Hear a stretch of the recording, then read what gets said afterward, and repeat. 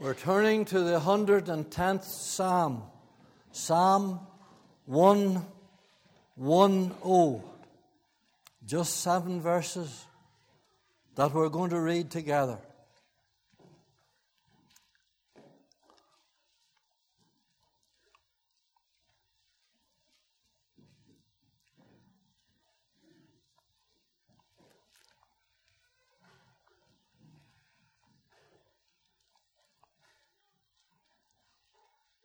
The Lord said unto my Lord, Sit thou at my right hand, until I make thine enemies thy footstool. The Lord shall send the rod of thy strength out of Zion. Rule thou in the midst of thine enemies. Thy people shall be willing in the day of thy power. In the beauties of holiness from the womb of the morning, thou hast the dew of thy youth. The Lord has sworn and will not repent or relent. Thou art a priest forever after the order of Melchizedek. The Lord at thy right hand shall strike through the kings in the day of his wrath. He shall judge among the heathen. He shall fill the places with dead bodies.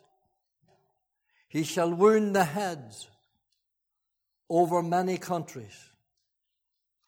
He shall drink of the brook in the way. Therefore shall he lift up the head. And so reads the word of the Lord. For 3 reasons this morning, this is called the jewel among all the Psalms. Some commentators and many say it's the most precious of all the Psalms. Now that is certainly saying something. First of all, they say that because it's totally and fundamentally a messianic psalm. It's a psalm all about the Savior. There are 16 messianic psalms, and there's very few of them that's all about the Savior. They're messianic psalms, but along within the psalms, there's other things. Other people are speaking and other scenes. But this is a truly, purely messianic psalm. These 7 verses are packed with truth regarding our Lord Jesus Christ centuries before he came. David here is only the author. He is only the pen's man. He is only writing the psalm.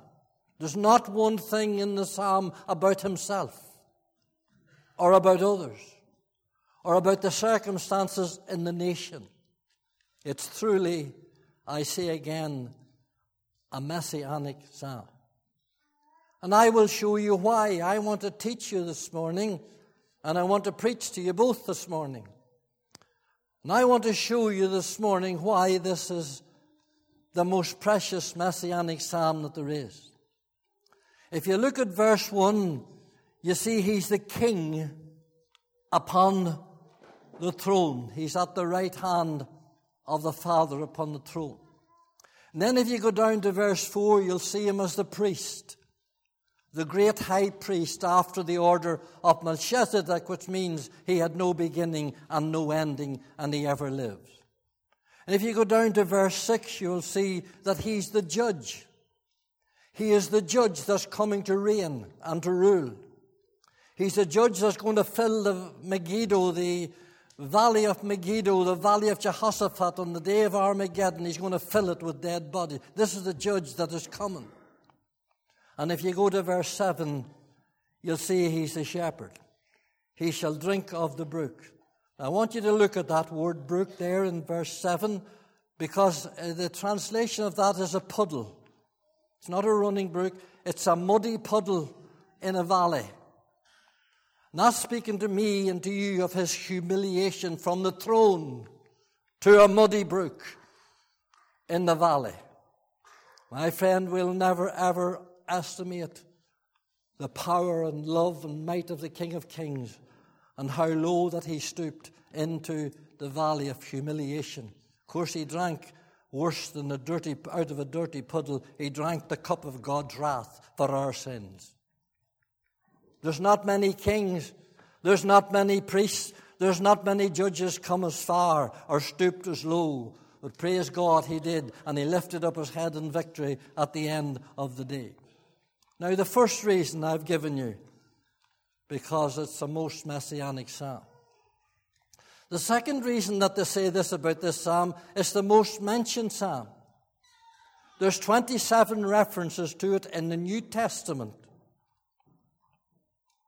27 references in it to the New Testament. Matthew, Mark, Luke, Acts, Romans, Corinthians, Ephesians, Colossians, Hebrews, 1 Peter, Revelation. And the Lord Jesus Christ himself refers to it, refuting against verse 1 of it with the Pharisees. So it's the most mentioned of all the messianic psalms. Of all the psalms, it's the most mentioned in the New Testament. It's most messianic, it's most mentioned, and it's the most moving of all psalms. Now hear me this morning. When David penned this by inspiration of the Holy Spirit, he couldn't believe what he was writing. His knowledge was limited about the future. Of course it was. He must have been a broken man and moved to tears, not because of the insight of the humiliation from the throne to the dirty puddle, but the conversation that went on in heaven. Friend, we're on sacred ground this morning, and I hope you have asked the Lord to speak to you this morning. We're on very sacred ground this morning because David the psalmist heard a conversation in heaven. God allowed this shepherd boy, who himself was in the valley and who himself drank of the brook, the Lord God allowed this man to hear a conversation that went on in heaven between the Father and the Son. This must have been the climax and the crowning day of David's whole ministry, just as Paul was caught up to the third heaven. Now I want you to listen to me this morning, and I want you to watch verse 1. The Lord God Jehovah Yahweh said unto my Lord. Now those are in capitals, and they're different lords. Now I want you to listen now and watch. The Lord God Jehovah Yahweh said to my Lord, David's Lord. The word Lord is Adonai, Master. So he's cutting into a conversation that came from God Jehovah, the Lord God Almighty, speaking to his Son, the Messiah, the Lord Jesus Christ. He's not talking to himself, God. He's not talking to Peter. There's a conversation going on that David has been so privileged to hear between the Father and the Father said to the Son, well, you'll read in verse 1, he says, sit thou at my right hand. Sit thou on my right hand, that's on the throne. Sit down, Son, beside me on the throne, and I will make thine enemies thy footstool. The Lord had many enemies. And if we are serving the Lord in the way that we should, we have many enemies. He had no scarcity of enemies. Psalm 2 is another messianic psalm. And in that Psalm 2, it says, why do the heathen rage and imagine the vain thing against the Lord and against his anointed, the Messiah, the Lord Jesus Christ? He had enemies at his birth. Herod tried to kill him. He had enemies at his life. The Pharisees tried to kill him. He had enemies at his death. The devil tried to kill him. His life was one of enemies all the time. But God's saying to him here, now, son, sit thou down at my right hand, because you're going to scatter these enemies and you're going to put them under your footstool. So we have the conversation here. You have the coronation here. He's crowned. He's crowned king upon the throne at the right hand of the Father. This refers to just after the ascension. Now, I hope I take you with me this morning. This refers to just after the ascension. Remember, in the ascension, the same Jesus whom you see go, when the work was finished, when the work was done, he went up into the glory. Now, I said the other morning, there's 10 days. There was 10 days between the Lord's ascension and the pouring out of the Holy Spirit. And I believe that those 10 days in heaven was days of mighty praise and mighty rejoicing. This is where we are here. Psalm 24 is the same. Remember Psalm 24? All the hosts of heaven came out to meet him. All the hosts of heaven came out to meet my Savior after the victory that he won at Calvary. I was reading in Jeremiah 33, and it says this, as the hosts of heaven cannot be numbered, neither can the sand of the sea be measured. And in that Psalm 24, you read it and study it. That's the great Psalm of the King, going back into the glory again. It says twice, there's repetition. The whole host of heaven cried, lift up ye gates, lift them up, ye everlasting doors. The King of glory shall come in. Who is the King of glory? The Lord mighty in battle. The whole place is uproaring. And then they see the wounds. And they say, what are those wounds in thy hand? They never saw wounds in heaven. And this is this scene of 10 days, I believe, of great adulation and great praise as he's been crowned. He's been crowned Lord of all creation in the heavens and in the glory. So you see the conversation here, you see the coronation here, you see the crucifixion here. And you say to me, where do you see the crucifixion in this verse 1? We're only at verse 1 yet. Where do you see the crucifixion in verse 1? Well, the Father said to him, sit, he said, on the throne beside me. That tells me that the high priestly work was finished. Of all the furniture that there was in the tabernacle, there was no seat. There was candles, there was lavers, there was all sorts of basins and all sorts, but there was no seat. There was nowhere for the priest to sit down because it was never finished. It was a continual priesthood. It kept on and on and on and on. There was no rest, there was no place. But right at the Hebrews says this, listen. He that upheld all things by the word of his power, when he had by himself purged their sins, sat down on the right hand of the majesty on high. Hebrews 10, every priest that standeth daily ministering offerings. These are the priests. Oftentimes the same sacrifice, the lambs, the goats, the calves, the heifers, which could never take away sin. But this man, after he had offered one sacrifice forever, sat down at the right hand of God. That's where we are in Psalm 110 and verse 1. And that's why it's the most precious psalm that can be got.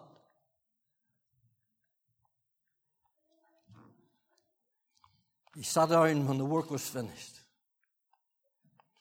John the Apostle says, as an advocate, he takes care of our sins. If any man sin, we have an advocate with Jesus Christ the righteous. And I'm glad of that, for I sin every day. And I'm glad that I can get down and I say, Lord, forgive me. John says, as an advocate, he takes care of our sins. The writer of the Hebrews says, as an intercessor, he takes care of our supplication. He ever liveth to make intercession for us. Hebrews again says he's the great high priest that takes care of our sorrows. He's touched with the feelings of our infirmities. Oh, thank God for the great high priest, after the order of Melchizedek, having destroyed death and hell, and has went up back to the throne, and he's at the right hand of the Father just this morning. What a Savior. But watch on now here. Because it's not the conversation or the coronation or the crucifixion. There's a duration here. Look at verse 1 again. Until I make thine enemies thy footstool. Well, he's over 2,000 years on the throne, but he's coming back. Boy, he's coming back. He's going to burst the clouds some of these days, and he's going to lift his people home. There's no question about that. There's no doubt about that. The very world out there will tell you that there's something going to happen very soon. There's no doubt about that. He's going to step off the throne, and he's going to come down and take the church home. Do you know the throne? Oh, make much upon the throne of glory. The glorious throne, Jeremiah calls it. The glorious throne where my Savior sits this morning. It is a throne of grace. And you're not saved this morning in this place. The throne of grace is ready to receive you. I tell you, it's a throne of grace. And it's a throne of glory. And it's a throne of government.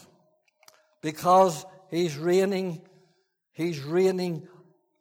over us from the throne.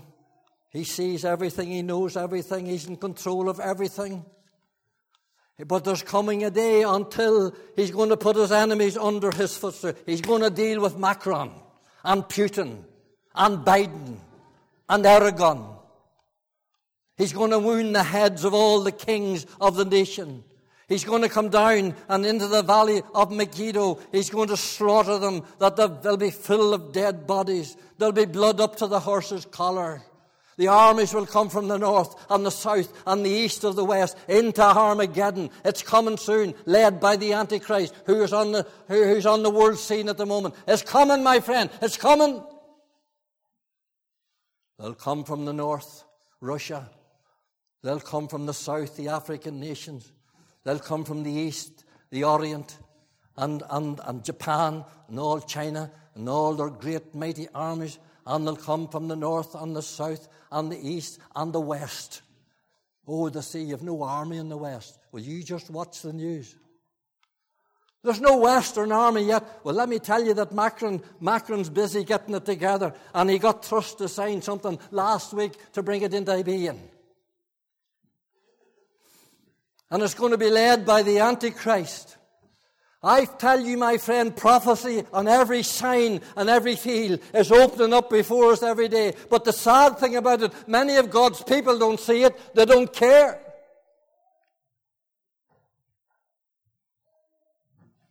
Until He's going to put them down. There's coming a day when He'll step off the throne. Boy, I tell you, the more I think of this psalm, the more I say that's the greatest psalm that ever was. It's all about Him. He's coming. Now I want you to watch very carefully verse 2. The Lord shall send the rod of the strength out of Zion. Now I want you to look at the power here. The power, the rod. That speaks about the Holy Spirit. I'm telling you people to go back always to the first mention. The first mention of the rod is Moses' rod. And all Moses had to do was to swipe the rod and the rivers turned to blood. Power. And the houses filled with lice and frogs. And the Red Sea departed. And the rock opened when He smote the rock and fed 1 million people for 40 years. There's power. This is the power that's going to be unleashed from heaven. This is Holy Ghost power. But you know, to the place where the power is coming, the Lord shall send it. And let me tell you, it's the Lord that'll have to send it. The Lord shall send power. The Lord shall send the rod of His strength, of His power, out of Zion. He'll have to send it to Zion, to the church. And it's out of the church the power will come. And you watch that very carefully.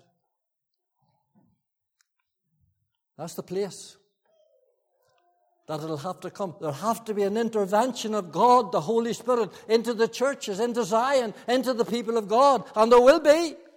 There will be. If you stick with me to the end here, you'll see there will be. The rod of thy strength speaks of power. And the place where the power is coming out of Zion, into Zion, the church, He shall send it. Boy, I tell you, we need We need him to send it very soon. We need an intervention very soon. We need this psalm to be put into action very soon. Now, some people think that this just refers to the gospel in this day. Well, it does, and it could. But there's more to it than that. I tell you, the gospel has a power. The gospel has a power to save. The gospel has a power to keep. The gospel has a changing power, a convicting power, a transforming power, a liberating power. There's power in the gospel. There's power in the gospel now. Keep preaching the old message of the gospel, but preach it in power. It's not been preached in power. Oh, yes, it can refer to the gospel down through the centuries, and surely it has. But then others think that it just refers to the Holy Spirit on the day of Pentecost. But that's right, could be right too. And it did. The power of God came down after he ascended. And the 10 days was up. The Holy Ghost came down onto them in the upper room there when they were gathered. Oh, yes, it can refer to that.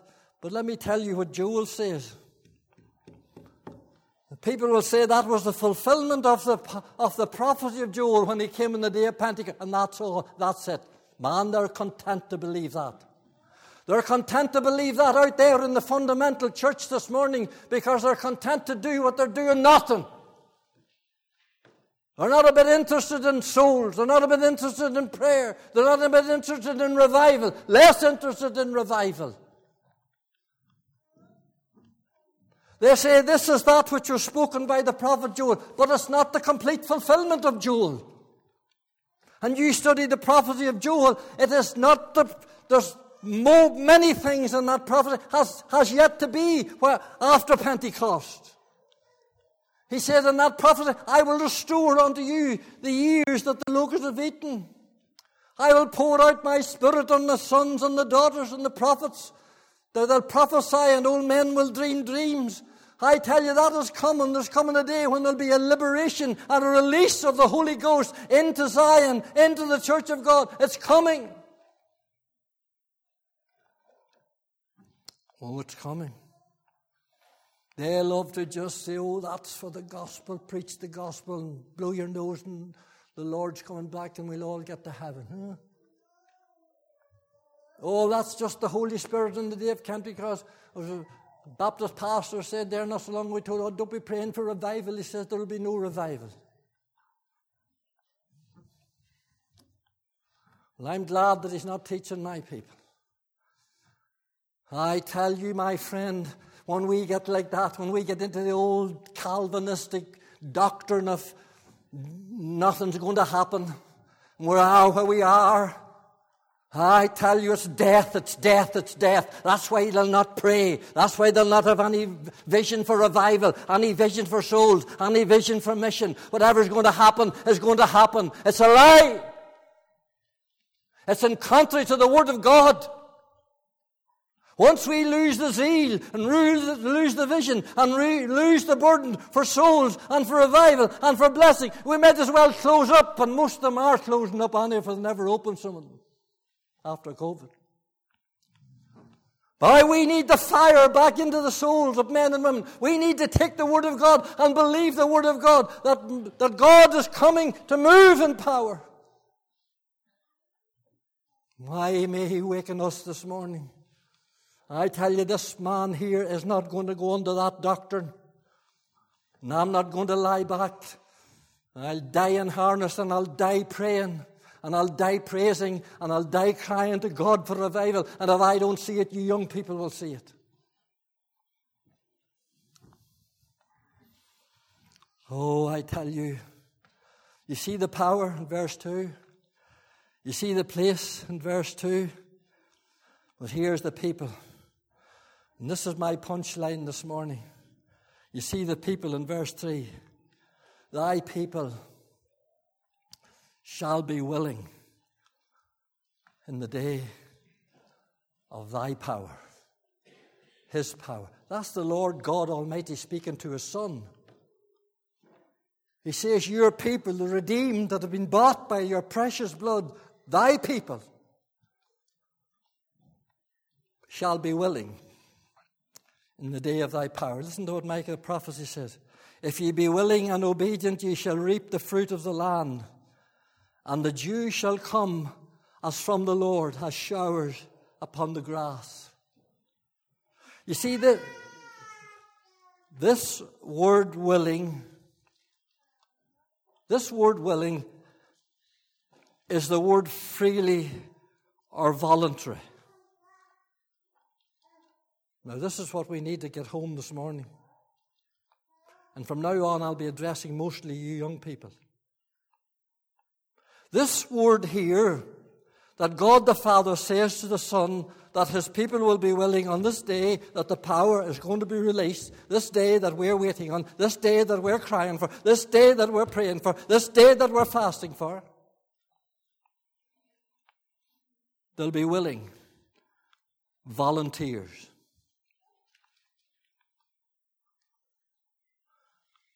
There'll be no conscripts. James Montgomery Boyce says on this verse, there'll be no conscripts, there'll be no mercenaries. There'll be no poking or whipping at them to come to the prayer meeting. There'll be no challenging them and cornering them and telling them to come to pray and to wait and for God. They'll rush. The word here is an army. They'll rush like a mighty army. And they'll say, here am I, I'm willing, I'm voluntary, I'm free to do whatever you want me to do, whatever it may be. My friend, we need to be voluntary, we need to be willing in this day. Are you willing this morning? Are you willing?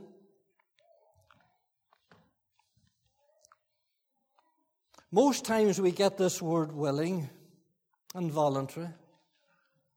It speaks of the last opportunity. Now I'm drawing in the net.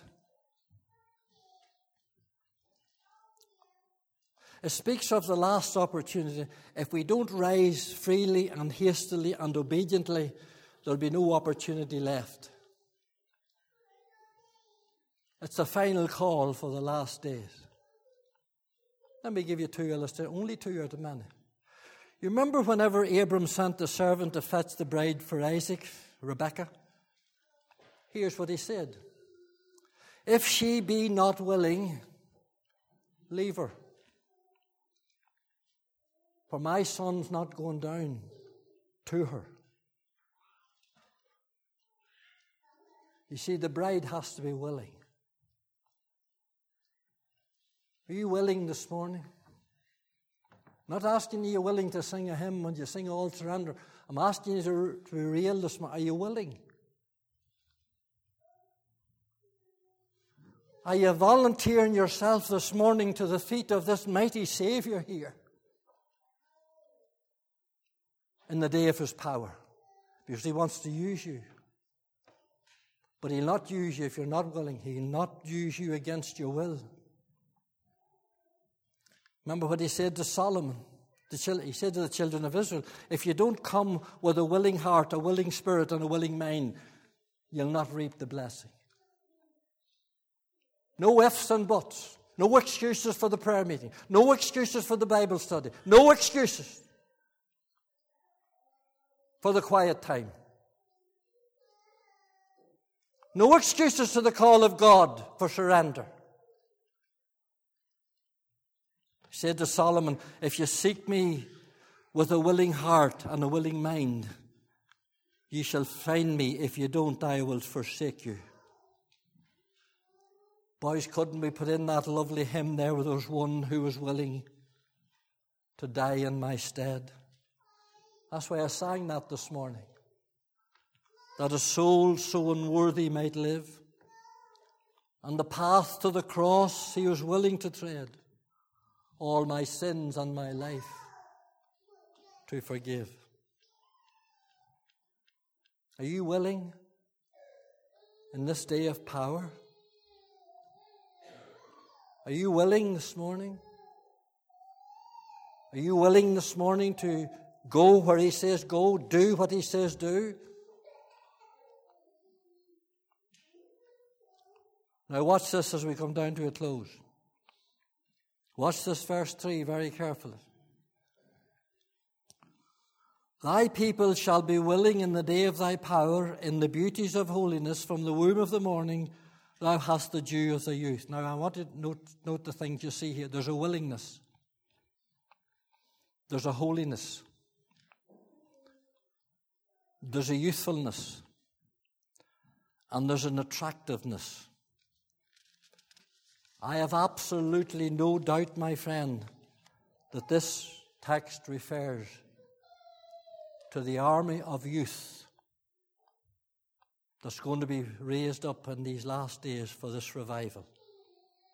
And there's many of you here in this church. The womb speaks of life. The dew speaks of freshness, refreshing. The morning speaks of hope of a new day. My call to you as I close with a burdened heart and wrestled over this night and day for the last 4 or 5 days and more. My call is to you this morning, you young people, you young couples that the Lord has drawn you into this fellowship. Surrender everything willingly and voluntarily into the hands of the Lord for the work in this house. Because it's unusual what God is going to do and has been doing in this house. I want you to submit yourself willingly and completely, as best you can, with family and with children and with work, completely and utterly voluntary to the work of the Lord in this house for the revival that is coming. And I say this with a sorrowful heart this morning. My generation of Christians have missed it. And I am including myself. There's scores of pastors and ministers retired or retiring this morning who themselves never surrendered completely to the will of God. Oh, they were in pastorates all right, and they trailed the country from one church to another with the same sermons. But they had no desire for revival, no desire for prayer, never called their people to fasting. Never called them to holiness and to repentance. This generation have missed it. Tomorrow morning you'll find many of them on the golf course, or on some cruise, or some sabbatical, whatever that's supposed to be, or pontificating on a board of governors somewhere, but no burden, no vision, no desire, no hunger, no longer. We have drummed and we have beat and we have shouted no surrender until we're tired, but it hasn't worked.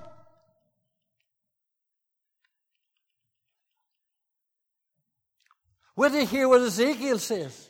Woe to the shepherds of Israel that do feed themselves and feed not my flock, his flock. Living on the fat of the land and big mansions and big cars and starving the people. Let's be fair this morning. What did you come out here to hear? Woe to the shepherds of Israel that do feed themselves and feed not my flock. Ye eat of the fat, ye clothe yourselves with wool, but ye feed not my flock. There's a starving flock of young people out there this morning, and they're drumming and they're beating and they're singing and they're cursing, but there's no word. The master's crib, Isaiah said, is empty.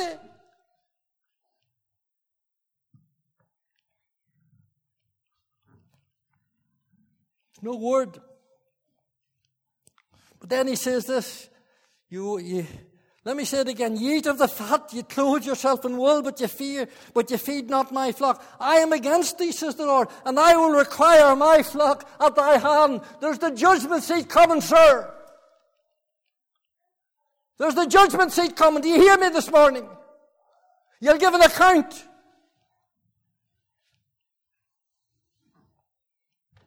"30 years of bloodshed, violence and murder, plus the pestilence and COVID that shook the nation, shook the churches, and shook Christendom, failed to bring us to our knees.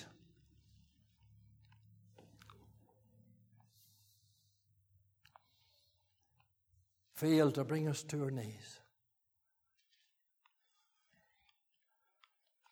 The old doctrine and truths that our fathers stood for are trampled under feet. And the Bible has been transformed and changed into that many translations that it take 100 lawyers to draw them away. When are we going to get back to the old word and to the old truth and believe God? But our generation have missed it, and I trust that you young people don't miss it. Keep going on Friday night, Stephen and Ewan. Keep coming, you young people. Keep coming on Monday night and keep coming on Wednesday night and get into these prayer meetings for revival that we're having in the school. Get in behind us here in full willingness and in surrender. Not because I said, not because you want to be seen, because God wants you to do it.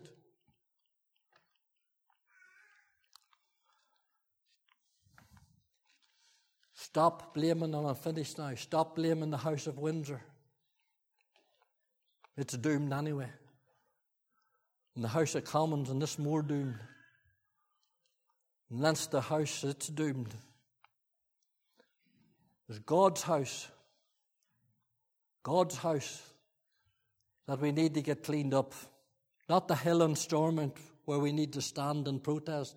It's Calvary's hill where we need to bow in humiliation at the foot of the old rugged cross and the one who came from the glory to the brook of the dirty puddle. Vance Havner says revival's not going down the road beating the big drum. It's going back to Calvary with the big sob.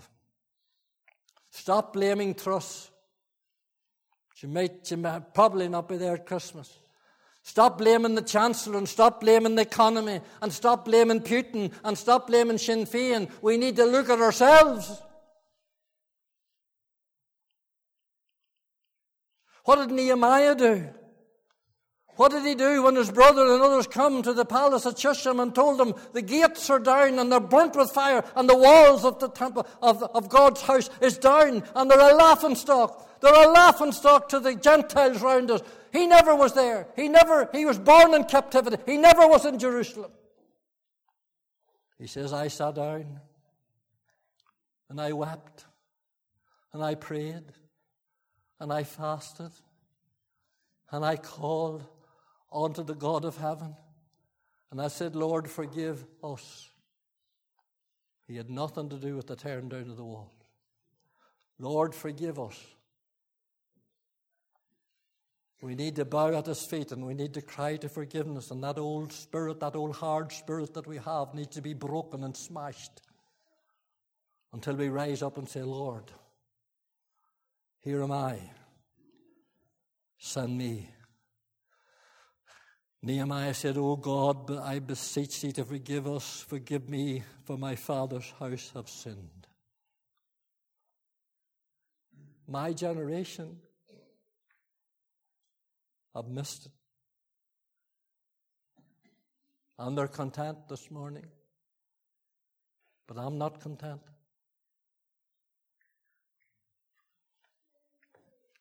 I came across this word in Jeremiah, and I close with this word in Jeremiah, when I was thinking of the confusion in government.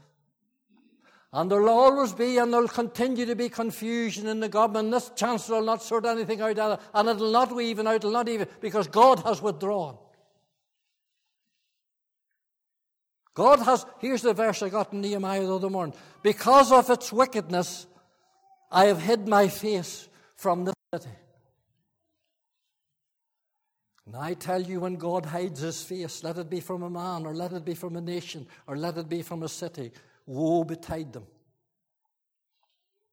And I say this again this morning, I believe that the Queen that is deceased and passed, she had a measure of restraint. I don't know where she stood spiritually. I'm not going to join in with all the rest of them, but I don't know where but I know this, she had a measure of constraint on the nation. God seemed to keep her there. You watch now. Because of its wickedness, I hid my face from the city. May you pray this morning, and I pray this. And he has hid his face from the church. Well, if he hasn't, why are we in such a mess? Why are we slaying and preaching and peddling from morning to night and missions after mission and conference after conference and nothing happening? There's something wrong. This is not New Testament church.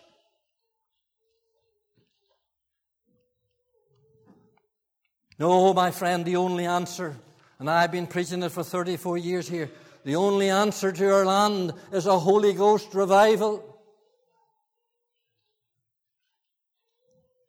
And it's coming. It's coming to Ireland. It's coming to Ireland. And he's calling the youth and the dew of the morning, the refreshing of the dew. Something refreshed. We need something fresh. The old prayers, the old cliches. Oh, God, I'm tired of them. Lord, I'm tired of them. We need someone with freshness, with vitality. The youth from the womb of the morning. Something new, a new day to dawn upon our land. They that are willing. I probably think that's the key word. The word willing. Are you willing? May God help you wherever you are this morning. And if this has rubbed salt into your wounds, I'll rub it tight. Rub it tight. We need to take heed, for the thing is serious. But God is going to come. I'm looking forward to these meetings. I'm not saying revival is going to come in the school, but I'm looking forward to another milestone. The harbinger of revival. The school will be the harbinger of revival. These meetings will be the harbinger for revival. These prayer meetings are the harbinger for revival. It's coming! And if you're not saved, the first thing you need to do this morning, get saved, be willing. Stop your old rebellion. Stop your old nonsense and your old rebellion and say, I'll not have this man to rule over you. Well, let me tell you, you'll only do that so long. Until he comes and bursts the clouds and takes us out, and then it'll be too late. Let us pray. Father, we thank you for your word. We thank thee for giving us help, Lord, to unleash this word that you laid so solemnly upon our heart. We thank thee for the precious Holy Spirit. We bless thee for the Lord Jesus that's coming again. Oh, God, help us to be part of this great move, this great army. Lord, I pray that you'll touch every young man and young woman in this congregation this morning that's hearing me, listening to me, watching me, wherever it may be, that the fire will burn into their soul, that they'll believe God, that they'll forget what they're being taught about from others, Lord.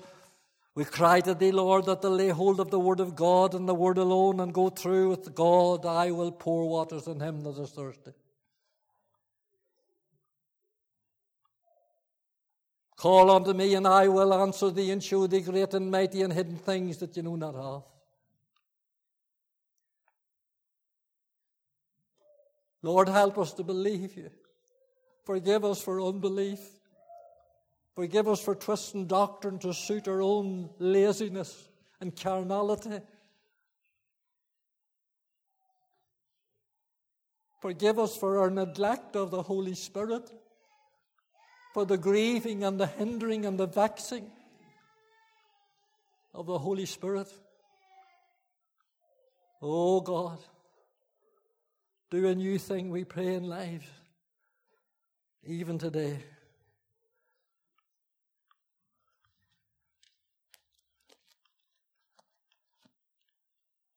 For Christ's sake, amen.